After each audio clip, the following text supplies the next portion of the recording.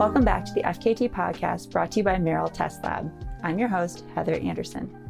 Today we're chatting with both Will Peterson and John Kelly, who each set impressive long trail FKTs. Join us as we chat about dealing with vermud, dirt naps versus sleep blocks, and privy visits, or lack thereof. Thank you, Merrill, for supporting not only this podcast, but the fastestknowntime.com website and the FKT community. Merrill invites you to put yourself and their new Skyfire 2 shoe, their newest, lightest, and fastest trail running shoe, to the test on your next adventure. It's available over at merrill.com. Thank you so much for joining me today, John and Will. Super stoked to have you both on here to talk about your long trail FKTs. Recently, John set the supported overall FKT in 4 days and 4 hours, taking 7 hours off the previous supported time. And Will, almost at the same time, set the unsupported overall record in 4 days and 11 hours, which took over a day off of the previous unsupported record. And it was 10 minutes faster than the previous supported record. He also took 12 hours off of String Bean's almost completely unsupported record, which falls in the self-supported category because of some water issues, which we'll ask Will to comment on a little bit later, because I know he ran into a similar situation. So thank you guys both for being on the show. Thank you. Excited to be here. Yeah, thank you. So I'm going to start off with you, Will. Can you just maybe give our listeners an overview of the long trail? Maybe just kind of describe the route, maybe some of the stats for it, just because it is one of our premier routes and it has a really long history of FKTs. Definitely. So the long trail, it's a route that goes from the very bottom of Vermont at the Massachusetts border to the very top of Vermont at the Canada border. It runs 272-ish miles with about 66,000 feet of vertical gain. It is extremely rugged, super, classic New England terrain, very rocky, very rooty. The climbs are very steep and technical. Not going to find very many switchbacks or anything like that. And it's also I believe the oldest long distance hiking route in the United States. So there's just a lot of history. It's been, I think it's over 100 years old. I believe it was conceived in 1910. So it's a really incredible route. So John, could you start us off here talking a little bit about what attracted you to setting an FKT on the long trail? I mean, you've got FKTs all over the world at this point. Why the long trail? Well, a lot of what Will said there, it's history, and it being the oldest long distance trail in the U.S. and inspiration for the Appalachian Trail, which has always kind of been my local holy grail, but I haven't had time to get back out on. So this is one that I could tackle in the free time that I had. It's just a beautiful area of the country, and a lot of what Will said about the ruggedness of the trail also very much attracts me. It's a lot different from some of the challenges out west. It's a lot different from the things that I took on over in my time in the UK. And having that sort of different experience and the different obstacles to face is definitely something that's appealing to me. Yeah, for sure. We know you like rugged after your performances at the Barkley over the years. How would you compare the long trail to the Barkley, or would you compare them at all? Yeah, that's a tough one. I mean, I'd say that the terrain would be fairly similar if the long trail wasn't a trail and you were just fair going straight through the woods. And yeah, I mean, it's a similar terrain, but obviously less to worry about in terms of navigation and some of the mental things that go on at Barkley, the things that are out of your control, like the start time and the exact route and all of these things that are intentionally there to mess with your head.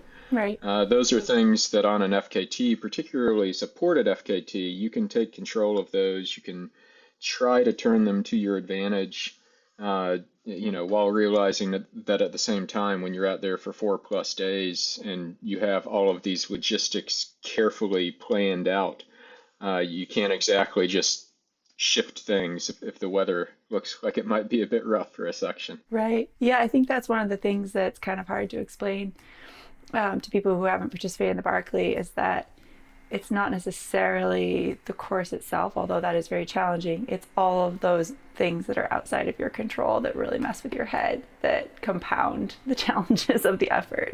Yeah, absolutely. So, Will, I'd love to hear what attracted you to attempting the Long Trail FKT. Obviously, you've done a lot in the Northeast. Was this kind of just like a no-brainer for you, or how did you decide to do this? Well, I was from Maine. I've always been really attracted to the White Mountains and the 4,000 footers in New Hampshire. So I sort of got my start in the multi-day. Well, I hiked the Appalachian Trail back in 2019, not for speed or anything, just to backpack, and I really didn't love Vermont that much. I mean, I did get really bad weather, but it was also I don't know. I just didn't love it, and so I spent a couple of years peak bagging in New Hampshire, and then I kind of ran out of multi-day.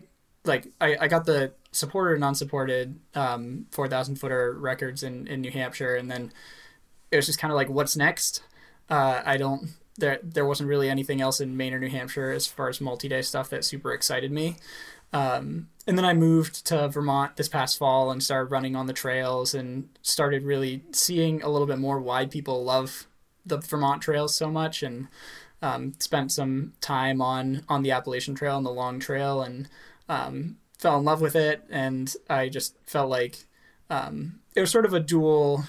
There were sort of two things pulling me. One was I started loving the trails, and two, I just felt like I could take another jump in terms of the competitiveness aspect of multi-day efforts. I kind of felt like I felt like I wanted to try to compete with people like Stringbean, and the obvious place to do that if you're in New England is on the Long Trail. So that's kind of what pulled me. This spring was pretty exciting when it comes to Vermont, not just your FKTs.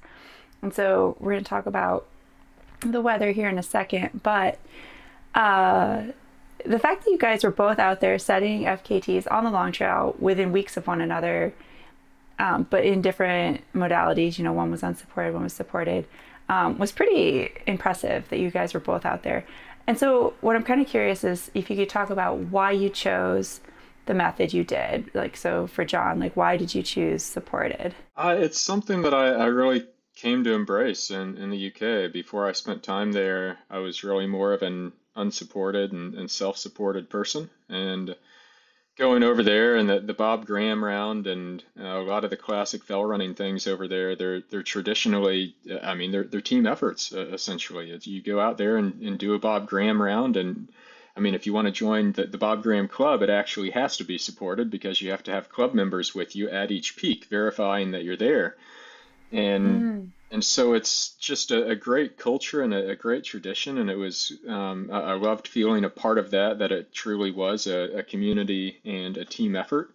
And in that time, I think got pretty good at planning the logistics and everything that are required for those supported attempts. So if that has become one of my strengths, then I should probably use it. I also have a bit of this is completely unvalidated conjecture, but I have a bit of a theory that smaller people, such as myself, are hurt more by the big pack weight associated with supported and self-supported efforts. I don't know where you come in at, Will, but I know that String Bean is a bit of a giant when he stands next to me.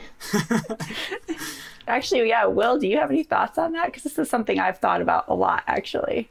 Interesting. That's a good question. I don't know. I mean, I come in at like 5'11", 165, so I don't know. I feel like I'm pretty medium sized, but I mean, I guess that would make sense. It's if you're talking about like proportion of your body weight, like if you weigh less, than putting a 30-pound pack on, like, adds significantly more body weight percentage. I'm pretty dumbfounded by you doing what you did, starting with a 33-pound pack. That's amazing. I can't imagine having started with that and moved at that speed. Yeah, well, I like looking at our numbers, you moved way faster than me at the beginning. I saw that was actually, sorry, I don't want to derail the actual questions here, but I'm Oh, this is great. I am absolutely baffled by looking at your splits and the fact that from Appalachian Gap to the finish, you were like 5 hours faster than me. And, I had some rough conditions and some rough stretches in there. I mean, the Kelly Stand Road to Woodford Hollow, the next to last section in particular, I probably lost a couple hours, but I think that you were an hour or so faster than my planned split from App Gap to the finish. So I mean, you were flying on that second half. I feel like you have throughout the process. I felt like downplayed the conditions you had. I don't mean to gas you up too much, but like I was out there doing my scouting hike while John was on his effort. So I experienced the same conditions. They were horrible. The trail was so wet and rainy.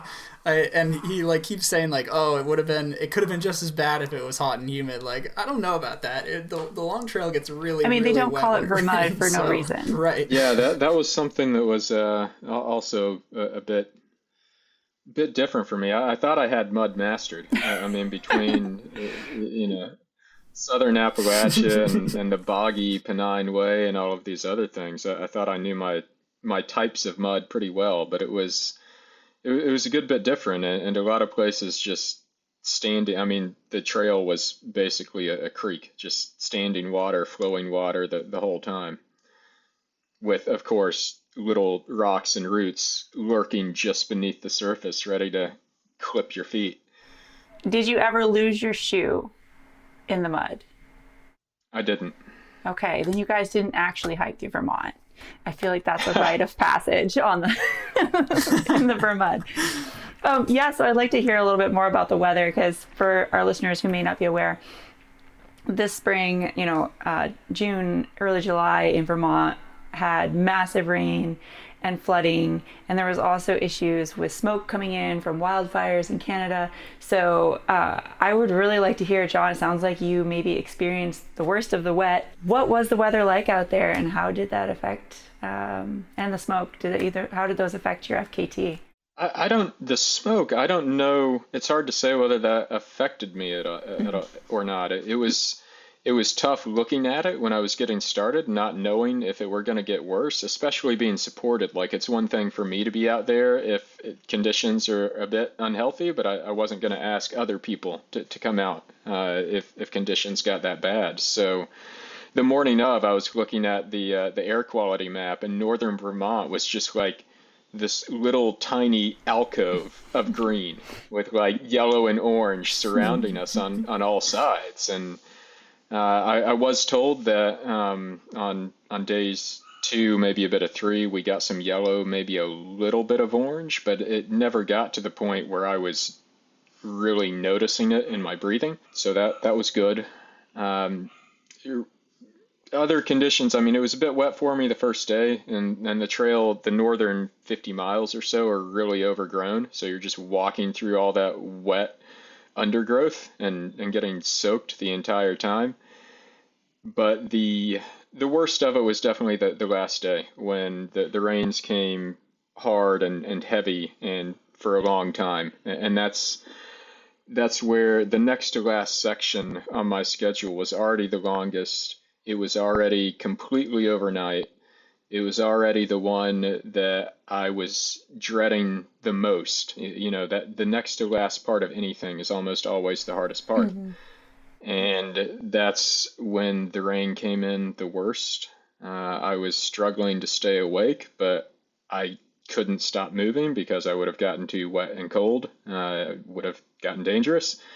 We ended up taking a slight detour to an AT shelter, and I napped in a privy for about 20 minutes, which it was top-notch privy. Like, they have clearly done some work recently with there on the long trail. They're new and they're spacious. It's so yeah. We had 3 support runners in there sitting, and me laying down wrapped in a space blanket, all there in the privy. Got a nice nap and made it to morning from that. So it was it was crazy. But I think, like I told Will, most of my best memories come from those situations after the fact. You never wish for them beforehand or during, but if you can make it through them, then it makes for some solid memories. Classic type 2 fun. I will say this, John, and Will, you probably know this too as a fellow thru hiker, that John, you are now officially a thru hiker, because you are not a thru hiker until you have slept in a privy. And now you have slept in a privy. So you are officially in the club. It's good. Glad to know I made it. You did. So, Will, I'd love to hear kind of a little bit backing up, why you chose unsupported and then also like how the weather and smoke affected your hike, if it did at all. I do not come from any sort of competitive running background. Like I played soccer in high school and then did nothing in college. So until I got into backpacking. So with competitive multi-day stuff, I've always come at it sort of from the perspective of this is my, like really what I want to be doing is spending 5 months on trail, but I don't have time for that. So instead I'm going to go really far in like 5 days. So I've just always been more drawn to the backpacking side of things. And then I've also done, like I did the supported 48 and the unsupported 48, and like John said, he's mastered the skill of sort of the logistics part of it. I was just the logistics part was such a headache to me, and I feel like for me it's much simpler to just load up my backpack and get on the trail by myself, and then I don't like have to worry about anyone else, and that's another big draw for me. Oh, the part about the weather. I got pretty good weather. I went like a couple weeks after all the big flooding happened, so the water levels had all gone back down. The trail had rebounded really nicely, actually. I had some hot and humid days, but I had 2 short thunderstorms on the first and second night, and then I had really hard rain the last like 30 miles, and otherwise for the long trail, that's pretty good really weather for the long trail. We've kind of been talking a little bit about, how notorious the long trail is for its ruggedness, and you kind of both talked a little bit about your strengths and weaknesses here. So I'm curious, with this combination of like how difficult the trail is and then, running versus hiking, how much did you run versus how much did you hike? And did you have a strategy for that prior to it? Like, I'm going to run these sections, or, I'm going to hike these sections. And did you stick to that, or how did that evolve while you were out there? John, why don't you start? It was, I hadn't gotten to spend a ton of time on the trail beforehand. I mean, most of it, none at all. So my research was very much limited to people's reports and GPX tracks that I could find, which were actually pretty limited. I never could find a good one for the whole length of the trail. So my strategy on that is mainly just how it always is: run when I can, and then when I can't, just try to conserve myself. And I think a lot of early on, where there's a good bit of scrambling over Mansfield and some of those peaks, the rocks were really wet for me. So I mean, you can't run unless you have some sort of death wish. You can't. You will slide off the side of the mountain, and that's that. So I always look at those things as kind of opportunities to save myself for later, and have to keep reminding myself to not panic, to just conserve, and when I can, when the conditions allow it, to use that energy and take advantage of it. Did you take any bad falls when you were dealing with like all the wet? I didn't. I got one early on, kind of banged the side of my knee. But no, I remember actually thinking towards the end of it, it's like, wow, I really didn't have any horrible falls, given as long as I was out here and in these types of conditions. I banged my toe a number of times, which is always going to happen, but no face plants or tumbles or yard sales or anything like that. Oh, that's good. And so how about you, Will? Like, what was your strategy, or how did it shake down for the amount of running versus hiking you did? Yeah, so I do not run uphills. That's just not a skill I have mastered. My philosophy was like anything that was flat or downhill that seemed runnable to me, I wanted to try to be in a running gait. So like I hiked the entire long trail in 12 days as like a scouting hike a few weeks prior, and during that hike I split the long trail up into about 50 different sections, and I took notes on each section of like, this section is really technical, you're going to be hiking most of it. This section's like a lot more runnable, you need to be running when you can on this one. So that's kind of how it shook out. Percentage wise, I would guess that I probably ran somewhere between 30 and 40% of it, with much more of it coming later on when the pack started. Right. And the trail is much gentler towards the end as well. Yes, Right, because you for guys sure. both went southbound. So ending with the at the Massachusetts border. So Will, yeah, you kind of just talked a little bit about your training and scouting the trail. John, what was your training like for the long trail? Did you have a specific plan? Nothing specific anymore, really. I've kind of the past few years moved. I've been coached by David Roach and just moved on from really thinking about training for specific things as much as I just maintain my fitness as high as I possibly can, and then in the weeks, maybe a couple months leading into something like this, I'll add some terrain specific training, maybe some, I mean, for long trail, some more hills, so some more time on the trail and those sorts of conditions. I also had on much farther south on the Appalachian Trail, the Smokies. I had a pretty bad ankle sprain about, I don't know, six weeks or so before, so that limited some of my final training some, but I think it worked out pretty well. Again, maybe one of those, Right. forced Yeah, I rest was going to type ask deals. you about that was on the scar, right? Yeah. Yeah. I was wondering if that affected your training or if you felt that on the long trail at all. It looked so I made the mistake of posting a picture of it on social media, which I'll never do again because there's apparently everyone has MD credentials Yeah. once something gets posted on social media. So it did look bad. It looked a lot worse than it was. I think that there was some of the kind of normal post-run lower leg edema combined with the ankle sprain swelling that made it look pretty nasty. But it stayed swollen for a while, but it didn't really hurt much to run on. So I think I got pretty lucky there. And I wouldn't say there were any big Yeah, lingering that's issues good. from it. Maybe you've struck upon a good strategy. I mean, what was like 6 weeks before Barkley that you fell off a ladder this year, Yeah, right? Yeah, yeah. and then sprained your ankle about 6 weeks before the long trail. I mean, I don't know that I'd Well, recommend this to people, but you seem to be on a roll.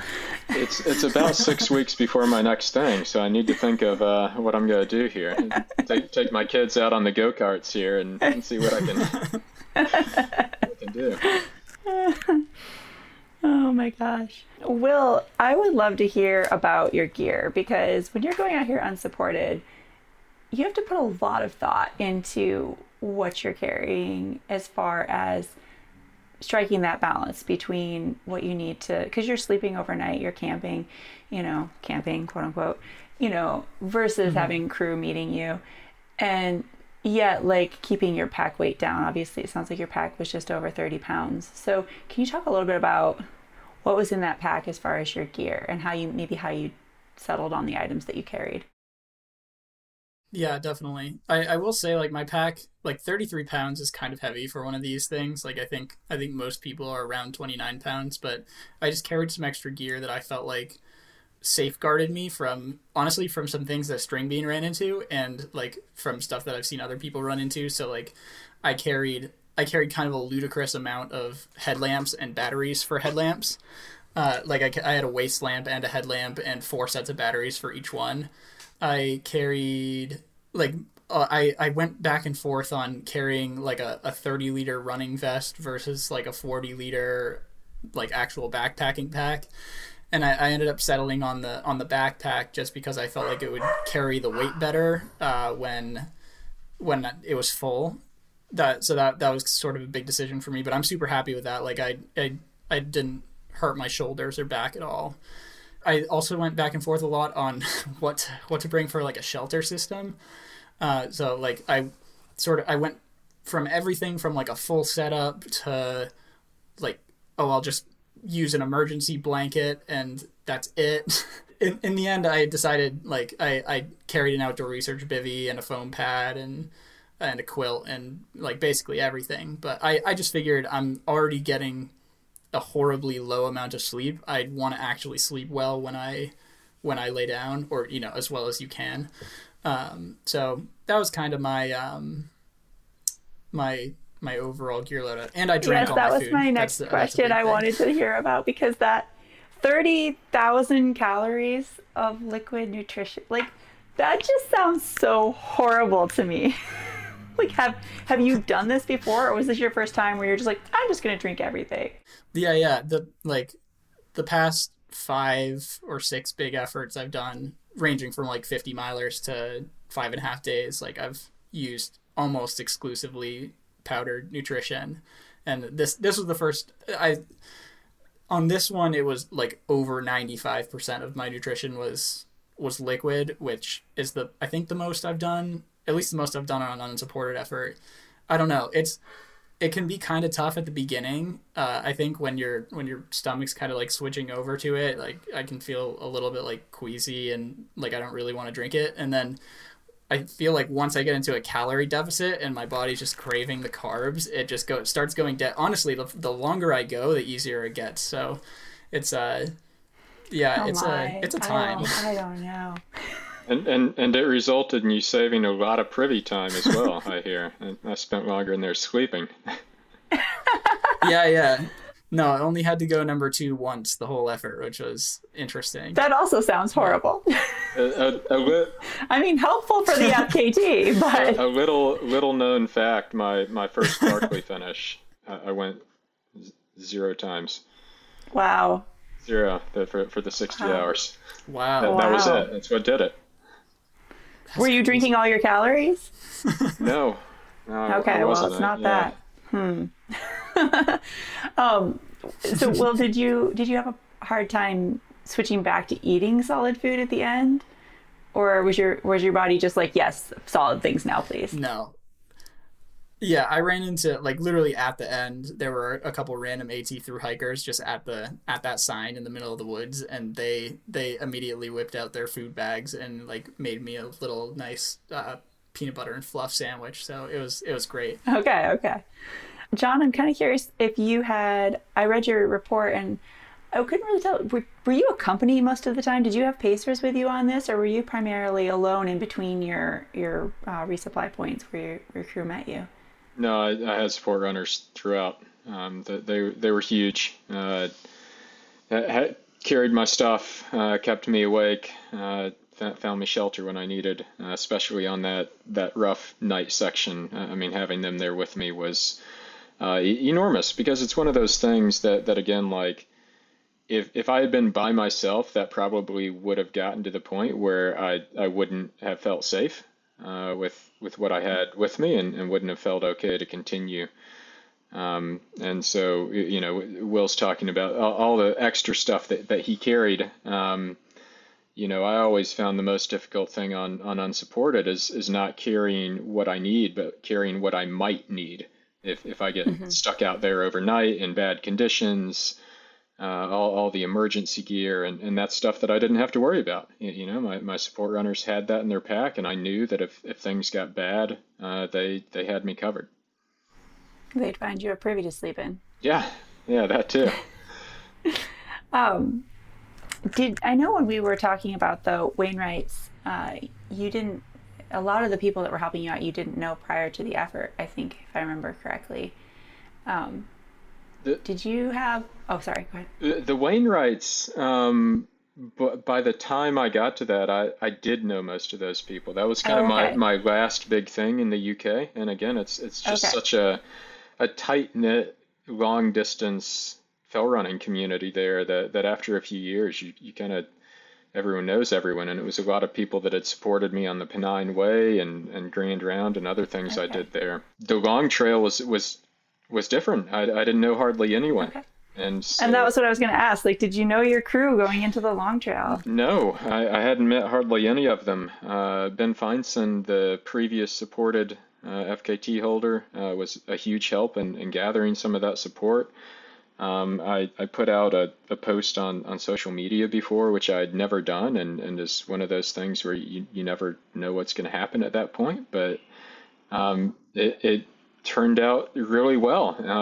Everyone was great. It was, just fantastic to have them out there, to get to meet them, to get to spend some time with them out in the woods. And it was just an amazing community to get to see out there and to get to be a part of. So uh, big appreciation to the Vermont and really greater New England and Southeast Canada running community out there.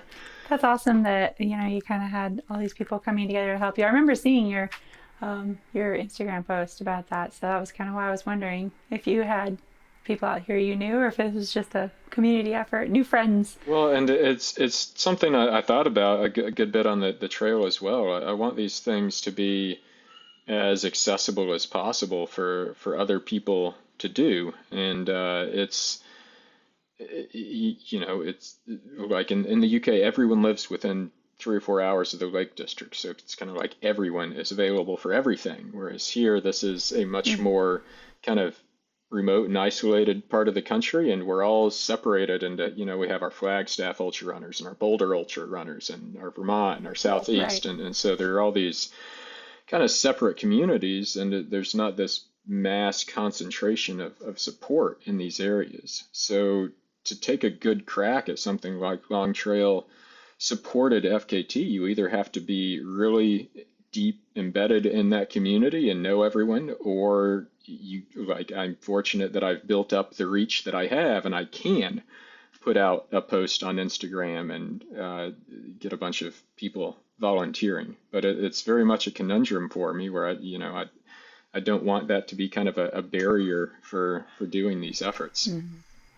Will, you were talking a little bit about your bivy, like how you decided to bring the bivy and the quilt and all that.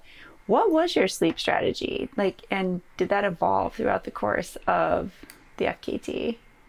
Yeah, well, so prior to the FKT, I thought of a few different sleep strategies. Like I've always in the three multi-day efforts I've done, I've consistently like been shaving down the amount of sleep I've had. Jack Kenzel was really insistent that I should try like just the dirt nap strategy and never sleeping like any prolonged period of time, which kind of scared me. So I actually reached out to John before I went out there and just asked him what he would recommend. And I basically just followed what he recommended to me, which was about an hour and a half the first night, and then 3 hours on nights 2 and 3, and then a really short sleep on night 4, followed by like any naps. I didn't end up needing a nap on the last day, but so I went more with the strategy of one block of sleep per day. But it's when you're doing this stuff, it's still only like Right. Block of sleep hours. is a generous term. I'll ask John this because obviously this was John's advice. John, did you follow that same strategy? Yeah, in general, I lay it out Okay. in kind of a pyramid scheme in terms of how much sleep I get per night, and that I start low and then go up for the middle nights and then drop it back down. And then the final day or two, we'll go to the dirt nap / power nap strategy. It worked well for me on Wainwright's and other kind of 3+ day things that I've had. I've found that the power nap only strategy is effective from like 2.5 to 3 days, but once you get beyond that, it's pretty difficult. The first time I did Tour de Gion, that's what I tried, and it did not work well at all. I was in podium position nearly the entire race, and then towards the end, I just got so behind on my sleep that I was constantly napping. Like on the trail, every aid station or Fugo we came to, like I was down and I was out, and I could not catch up, and I could not get back to the point where I felt alert Yeah, I don't know if and good to either of go. you have experienced this. You probably have, but just the sense of like you're running is a generous term. You're moving down the trail and you're so tired that you like literally fall asleep while moving and wake up either on the ground or a few feet down the trail and don't know how you got Yeah, there. that Did that happen to either of you on the long trail? I don't think for me on the long trail, but that's definitely my biggest issue when I get sleep deprived. I hear all the time about people like having vivid, persistent hallucinations where they'll see like purple unicorns flying around, and all this other stuff. And they're like, I wish that were me. I wish that I just saw crazy hallucinations and then could keep going, but I never see those. And my problem is just I cannot keep my eyes open. How about you, Will? Yeah, I did not get that sleepy. There was a time on the third night when or yeah, third night, where I was really struggling to stay awake. It was like getting very droopy eyed, and I was not really able to walk straight, and I was kind of stumbling around. But I never like fully fell asleep. But Right. yeah, sleep deprivation's not fun. That's Yeah, really for my sure. least Yeah, favorite part I'd of this agree whole with game. that opinion. That's somewhere else where the support runners can come in handy and attempting to keep you awake or allowing you to take a quick nap and get up. We played a lot of that game where you choose a category and someone says a word and then the next person has to say a word that ends or starts with the letter that the last word ended by. It was Oh yeah. just little games like that to try to keep my mind actually thinking about something. Like I have hallucinated, but generally that's not the default. The default is like the fall asleep while running. And I think like this spring, like I did the Pennsylvania AT unsupported, and I think the thing that is kind of frustrating but also like hilarious to me is I was 3 miles from the end and I got to that point where I was like falling asleep moving and I had to lay down and take a nap. And I was like, you've got to be kidding me. I'm 3 miles from the end and I have to nap like because I can't stay awake. And yeah, exactly. I'm like, why can't I be hallucinating purple unicorns instead of laying down in the rain and taking a nap? So I probably would have been about a half hour faster if I hadn't had to lay down and take a nap. But I read that in your trip report, and I was like, "Oh my goodness, how tired do you have to be? Like that you've got to just be I was so so exhausted. I destroyed at mean, that point." yeah, like it was like I was like gonna fall down face first in the mud or lay down. So I was like, I guess I'll just lay down. Luckily, I only slept for like 30 minutes and it was fine. Um, but yeah, it's such a weird thing, sleep deprivation, and it's a little different every time, and it's yeah, definitely I agree. Probably the least fun aspect of FKTs. But at the same time, it's also one of the reasons that I like stage races don't appeal to me that much because, well, it might be the like stage races where, everyone does a section and then you have a nice dinner together and you get a good night's sleep and then you get up and repeat the next day. And even though the sleep deprivation is difficult, I view it as part of the challenge and another variable to take Yeah. on. I think that it should be part of the strategy rather than something that I'm going to try to just avoid entirely for these things. Yep. Yeah. So, kind of a little bit of a wrap up question here. I'd love to hear the story of your highest high and your lowest low out on the long trail. John, you want to go first? I mean, I think we've heard a bit about my low, well, my most natural, or the one that would be assumed was sleeping in the privy and it pouring and me freezing and struggling to make it through the night. But that's also at the point where you're kind of so invested at that point. It's uh, like I know I'm going to get through it. I know that I'm going to make it and keep going. So like while I might be actually miserable, I think some of the lower points are more early on when I let myself uh, zoom out and lose focus and think, wait a second, I'm going to be out here for how much longer? And like my kids are down at a maple farm eating Ben and Jerry's, and like I'm out here on the trail for how many more days? And that's tough. Like when your mind slips to those points early on, it's those are definitely some challenging low points mentally. The high point, I to me that's usually kind of the point at which you know that it's done. And by the time I got to Woodford Hollow, and it had warmed back up and stopped raining, and I knew I wasn't gonna, get hypothermia and have to stop. I kind of knew it was done at that point, and I'd make it. And so just setting off on that last climb from Woodford Hollow was a pretty big high because that was it. Like I'm gonna crush this climb, and then we're gonna get it done, and and I'm gonna see my family and go get some pizza and ice cream. Although I will add a caveat, and Will can maybe address this a bit more. The finishing a trail like this and then having like 3 or 4 miles to get from the end of the trail back to the trailhead, that's a Yeah. unique form of I mean, torture. you have to hike in to start and hike out to get out. Like it doesn't make it easy Yeah. for you. So, Will, yeah, your highest Yeah. high, your lowest low, when you knew you were gonna make it. So the lowest low is definitely I like I was mentioning that third night when I was getting super sleepy and couldn't keep my eyes open and was kind of stumbling around.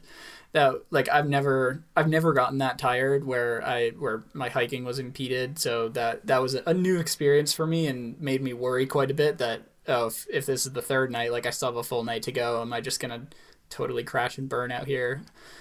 And then that sort of carried over into the next morning. Like this was in that sort of 30-mile section north of Sugarloaf, where the trails are just really monotonous and there's like really nothing in there. Like even when I got to the main junction and was back on the AT, like the end still just felt so far away.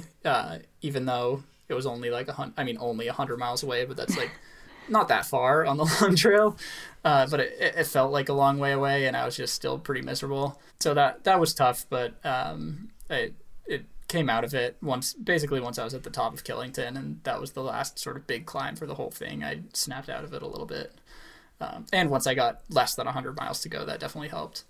The highest high, I think, like sort of counterintuitively, was on the last day.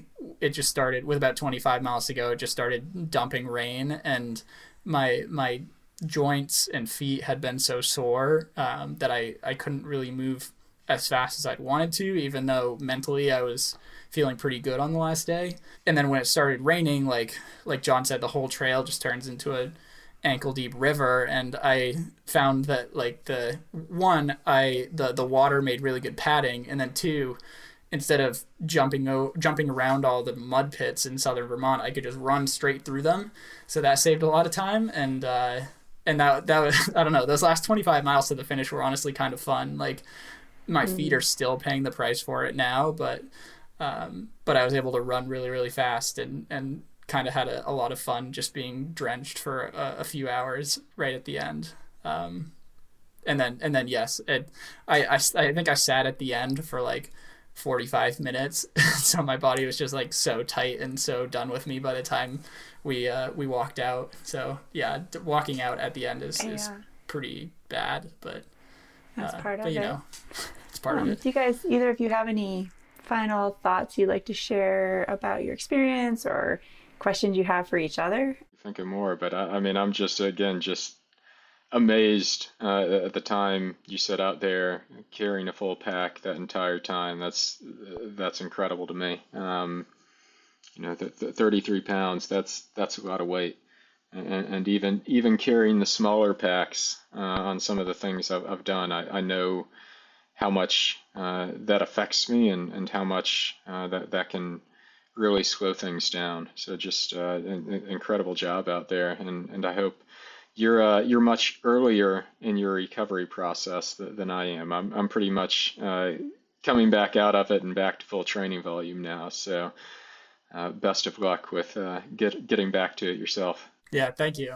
Yeah, no, similarly, I've already said this, don't mean to gas you up too much, but like the fact that you were able to put down 4 days, 4 hours in basically like a 5-day rainstorm that had like a little bit of it let up here and there, but it was so, I mean, like you said, that those northern 50 miles just soak you when it's wet. Like it's you're just pushing through brush the whole time, and then like the southern part it's just like one big puddle, and it's crazy. You moved super fast. It was very impressive to me. My original goal was to get the overall FKT while being unsupported, and then as soon as you did what you did, I was like, all right, that's out the window. There's You no way did I you can did touch beat that. the previous one, So and I think that my time where it is, plus the conditions I have, I hope that makes it all the more appealing for someone to get out there and get after that sub 4 day time. It's definitely possible, supported, and I look forward to seeing someone do it. Absolutely. Yeah, I know for a fact, I know for a fact that we have inspired some pretty legit people to come give the long trail a try or another try for some people. So I think it'll be exciting to watch in the next year what happens on that trail. Thank you guys both so much for coming on the show and sharing your experiences.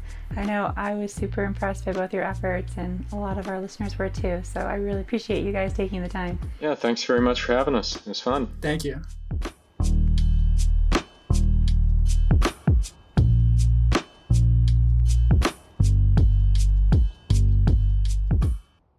Thanks again, John and Will, for coming on the show. You can see all their FKTs on the website, fastestknowntime.com, and follow their adventures on Instagram. John can be found at Random Forest Runner and Will at _will.peterson. Thanks again to Merrell Test Lab for supporting the show. Be sure to check out their new Skyfire 2 shoe over at merrell.com.